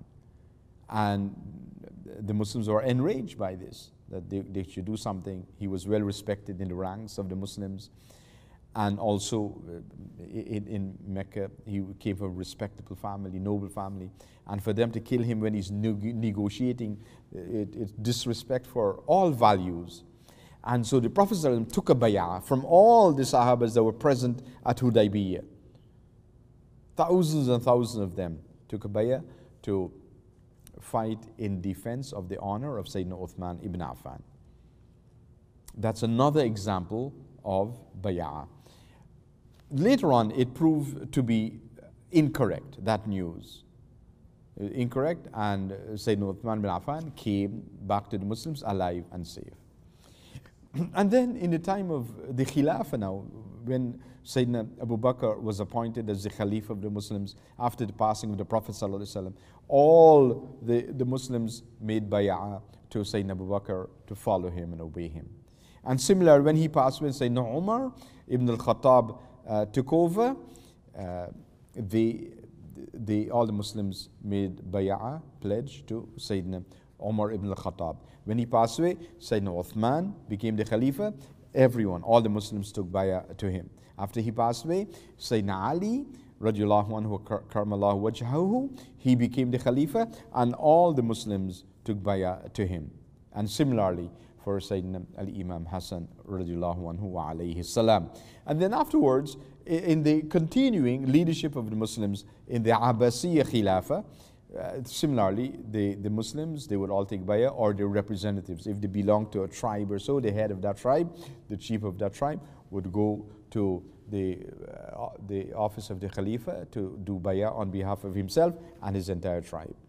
And that continued throughout the Abbasiyya Khilafah. And then after then, the Umayyah Khilafah that was in charge of the Muslims. And then after then, the Uthmaniyya Khilafah.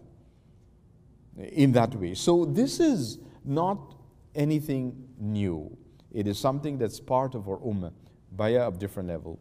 The bay'ah today, or this commitment, is usually given to a sheikh of tasawwuf for spiritual training, that you would make that commitment to the sheikh and agree to follow the sheikh for spiritual training, that he would tell you what to do to purify yourselves in a systematic way, level after level after level, to take you to Allah subhanahu wa ta'ala in that purification. So it is something that's essential for every Muslim to consider and to do, to have that sheikh that they can relate to, that they can follow, and then they would follow those instructions. And usually it starts off with simple dhikr to do, like what we've mentioned to you. You recite a wird al-am every day in that way, and then you move from there to another level, to a higher level, to a higher level, and then you start changing, becoming a better Muslim, a better believer, because that's essentially what it is, to prepare you to return to Allah subhanahu wa ta'ala, so you can be pure. You can achieve qalbun salim, a pure, wholesome, upright heart when you return to Allah subhanahu wa ta'ala. That is what the spiritual training wants to achieve, its objective, to purify you for your return to Allah subhanahu wa ta'ala on the day of judgment that you should be mindful of. So following in the footsteps of the Prophet ﷺ, it had become necessary that a guide or spiritual moral excellence should obtain an oath, or the bay'ah as it is called, from the people willing to offer sincere penitence, to do tawbah, and undertake to lead a virtuous life in future, in accordance with the directives of their mentor or spiritual guide, and in following Quran and Sunnah. So that is what he envisioned in this vision of his for the people. And it proved amazingly successful to change the lives of people, to bring them back to Islam. It was a different level of commitment, different from before, like people just having an open forum, coming and attending public lectures of the Sheikh and then leaving and not feeling committed to doing anything.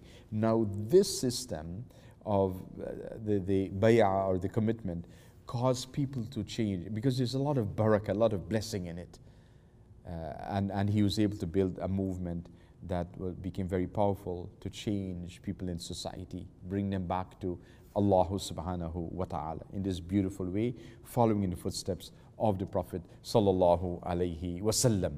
So it's another level now that Sayyidi Sheikh Abdul Qadir al-Jilani has reached in the transformation of society and in the transformation of people. And we'll mention in our next lecture more of the fruits of this great effort of this noble Sheikh, Sayyidi Sheikh Abdul Qadir al-Jilani radiallahu anhu. May Allah subhanahu wa ta'ala bless us to love him and to love his blessed messenger Rasulullah sallallahu alaihi wasallam, to love the Ahlul Bayt, to love the Sahabas, and to love the awliya, including Sayyidi Sheikh Abdul Qadir al-Jilani radiallahu anhu. May Allah subhanahu wa ta'ala bless us to follow in the footsteps in this dunya and to be with them in the akhirah, in Jannatul Firdaus, al-Firdaus al-A'la, the highest level of Jannah. Ameen, ameen, ameen. Wa sallallahu ta'ala ala Sayyidina Muhammadin wa ala alihi wa ashabihi ajma'in, wa akhir da'wana an alhamdulillahi rabbil alameen. Wassalamu alaikum wa rahmatullahi ta'ala wa barakatuhu.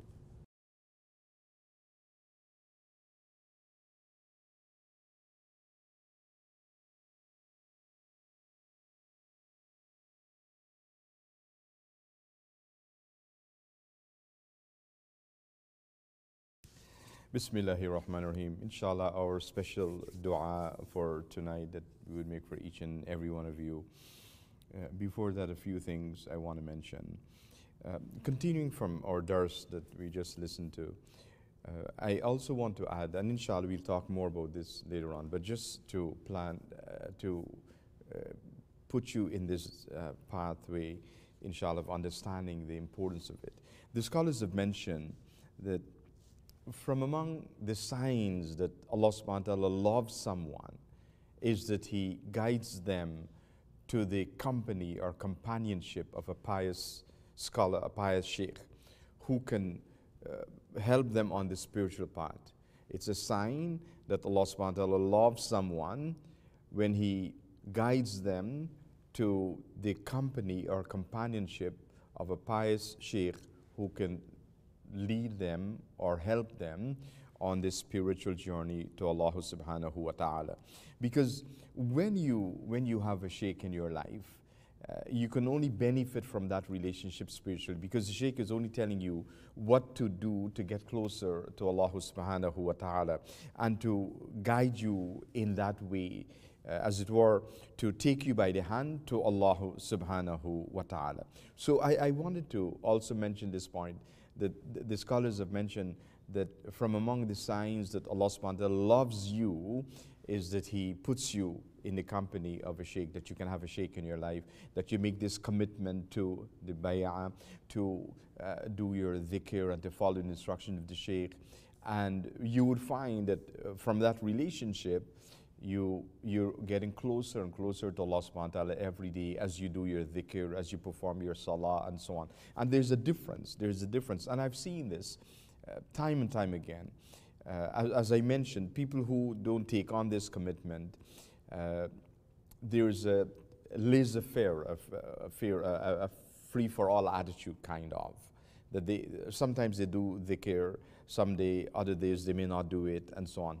But when you take this commitment to the Sheikh, then you feel this obligation to obey the instructions of the Sheikh. So you want to try your best to make that effort to do your spiritual exercises every day. There's a difference.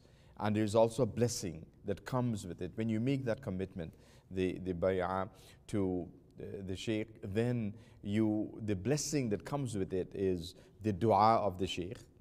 Because the Sheikh, whenever we make dua, we make dua for all the murids in this way. And then the spiritual lineage, the blessing of the spiritual lineage. So for example, those who are connected to me through bay'ah, the blessing of my dua, then the blessings of my Sheikh and his Sheikh and his Sheikh, in a continuous line that goes back directly to the Prophet sallallahu alaihi wasallam. This is a great blessing to have. The blessing of dua and the spiritual barakah of being connected to a pious line of Sheikh that offers great goodness for you in this life, and most importantly, in the hereafter. So, Sayyidi Sheikh Abdul Qadir Jilani, at this point in his journey that we are talking about now, early tonight in our dars, he realized this and he implemented this plan. And he founded the Qadiri Tariq. Inshallah, we talk more about this in our next dars. We want to make dua, inshallah, for the sponsors for our dinner program, all the families that have sponsored and are sponsoring the dinner program, including tonight. The dinner program is sponsored by Sister Shakila Sukai and her husband, Brother Dio Sukai. We want to make dua for all of them and for the entire family for their sponsorship of the dinner program, inshallah, and they give a donation for the masjid. May Allah bless them for so doing. We also want to recognize all our donors, those who donated yesterday and today and before. All our donors, inshallah, we make special dua for them, and we hope, inshallah, you can donate something to the Islamic Forum. In this month of Rabi' Thani, our special appeal is for Rabi' Thani, for you to donate something for this blessed month, this special month, where we remember these great personalities of Islam. And may Allah subhanahu wa ta'ala help us to benefit from their goodness and their good deeds, inshallah.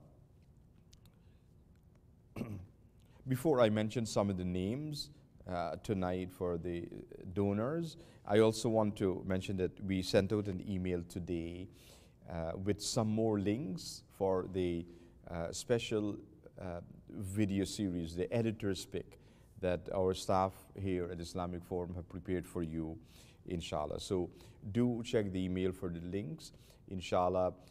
If you would like to receive these special links, please send us your email address, and we will add you to the list to receive the different links for the different videos.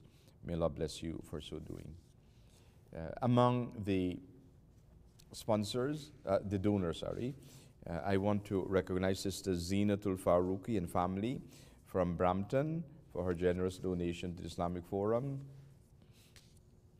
CD Dr. Wasim Mir from New York and family for his generous donation to Islamic Forum. Brother Azfar Ali from Impersal Company for his generous donation to Islamic Forum. City Don Franks and Brother Jose Garcia from Chicago for their generous donation. Sidi Khatul bin Zamanuddin for her regular donation. Brother Rahmat Ali Musrab from Mississauga for his generous donation to Islam Forum. Sidi Abbas Ali from Brampton for his generous donation to Islam Forum. Sidi Kamran Bati from Columbus, Ohio for his generous donation to the Islamic Forum.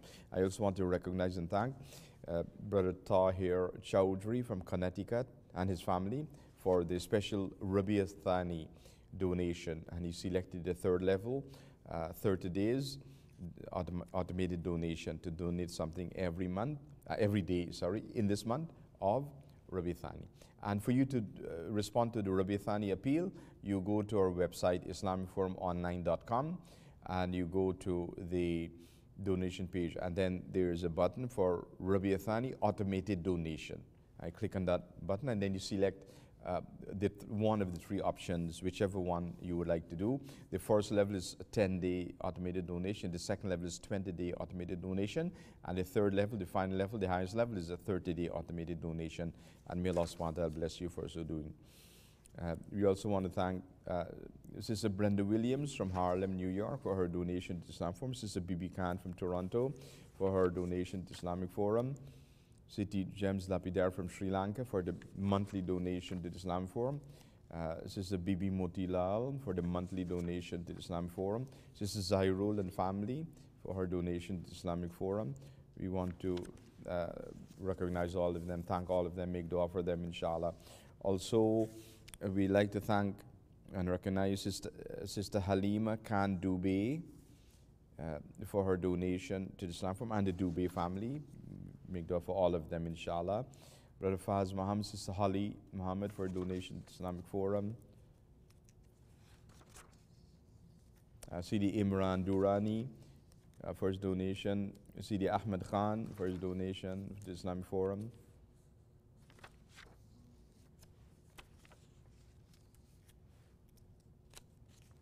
We also want to thank Sister Shamina Owen for her donation to Islam Forum. Sister Ghazala Razi for her donation to the Islamic Forum.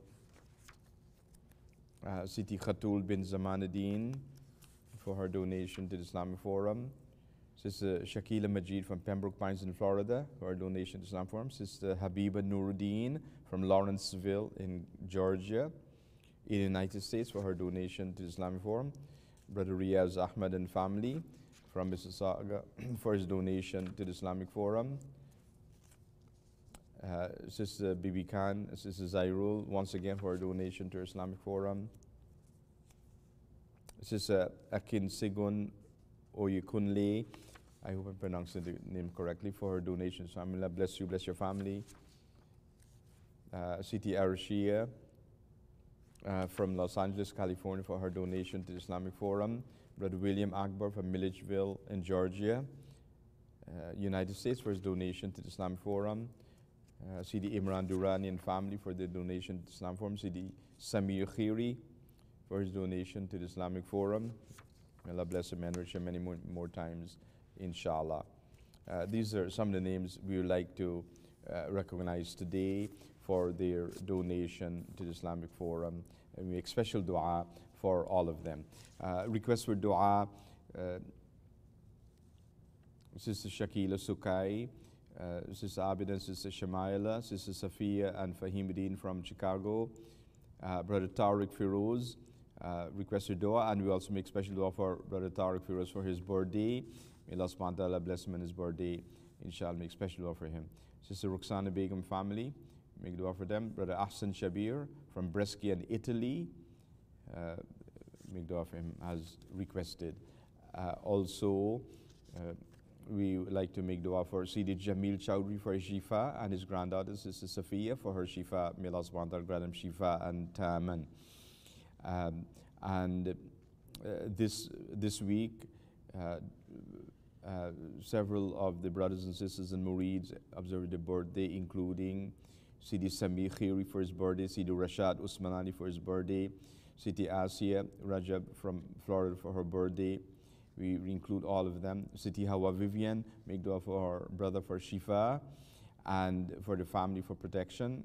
And also Sidi Hawa sponsored the dinner program this week on the occasion of Giving Tuesday. May Allah bless her and accept from her. I also want to include in dua my father-in-law on the anniversary of the death anniversary of his passing, Brother Ali Baksh. We include him in special dua, inshallah. And so our special dua for today, I mentioned the donors for the sponsors of the dinner program. Sister Shakila Sukai and Brother Dio Sukai and the entire family, make dua for them. All our donors, those who donated today, yesterday and before, may Allah bless all of them, and we hope you can donate something to the Islamic Forum, and may Allah subhanahu wa ta'ala bless you, increase in His wealth for your donation to the Islamic Forum. All those entered in chat. And then all those who requested dua, I mentioned those requests for dua, we include all of them in dua, inshallah. And for each and every one of you, whatever dua you want to make, keep that in your heart. We make dua for you, inshallah. And I also want to include dua for my family, my wife, my children, my sisters, their sibling, my entire family, and especially my mom and dad. May Allah bless them and bless you. So kindly raise your hands and join me in dua. Allahumma ameen. أعوذ بالله السميع العليم من الشيطان الرجيم بسم الله الرحمن الرحيم الحمد لله رب العالمين والصلاة والسلام على سيدنا محمد وعلى آله وأصحابه أجمعين لا إله إلا أنت سبحانك إنا كنا من الظالمين لا إله إلا الله الحليم الكريم سبحان الله رب العرش العظيم والحمد لله رب العالمين اللهم إنا نسألك موجبات رحمتك وعزائم مغفرتك والغنيمة من كل بر والسلامة من كل إثم اللهم لا تدع لنا ذنبا إلا غفرت ولا هما إلا فرجت ولا دينا إلا قضيت ولا مريضا إلا شفيت ولا مريضا إلا شفيت ولا ميتا إلا رحمت ولا ميتا إلا رحمت ولا حاجة من حوائج الدنيا والآخرة هي لك رضا إلا قضيتها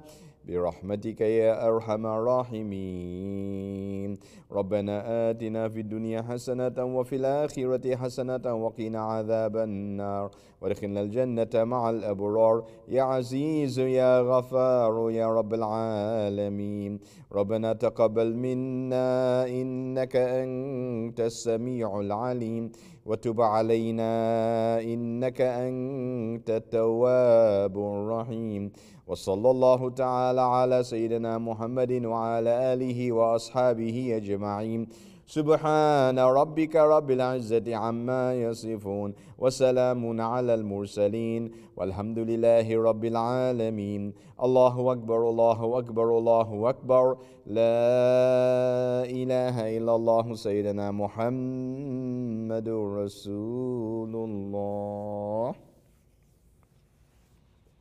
Allahumma ameen, ameen, ameen. As we conclude our program today, we make dua Allah subhanahu wa ta'ala protect you from the coronavirus pandemic, protect you, your family, your loved ones from all sources of harm, keep you in the special shade of His forgiveness and blessings. We want to thank you for joining us for the broadcast today. We hope you can join us every day, 7 p.m. Toronto time. For this blessed program, and please remember to reach out to others to tell them to watch the program, your family members, your relatives, your friends, other Muslims you know. Tell them to watch the program. Inshallah, they'll benefit. You'll get more blessings from Allah subhanahu wa ta'ala.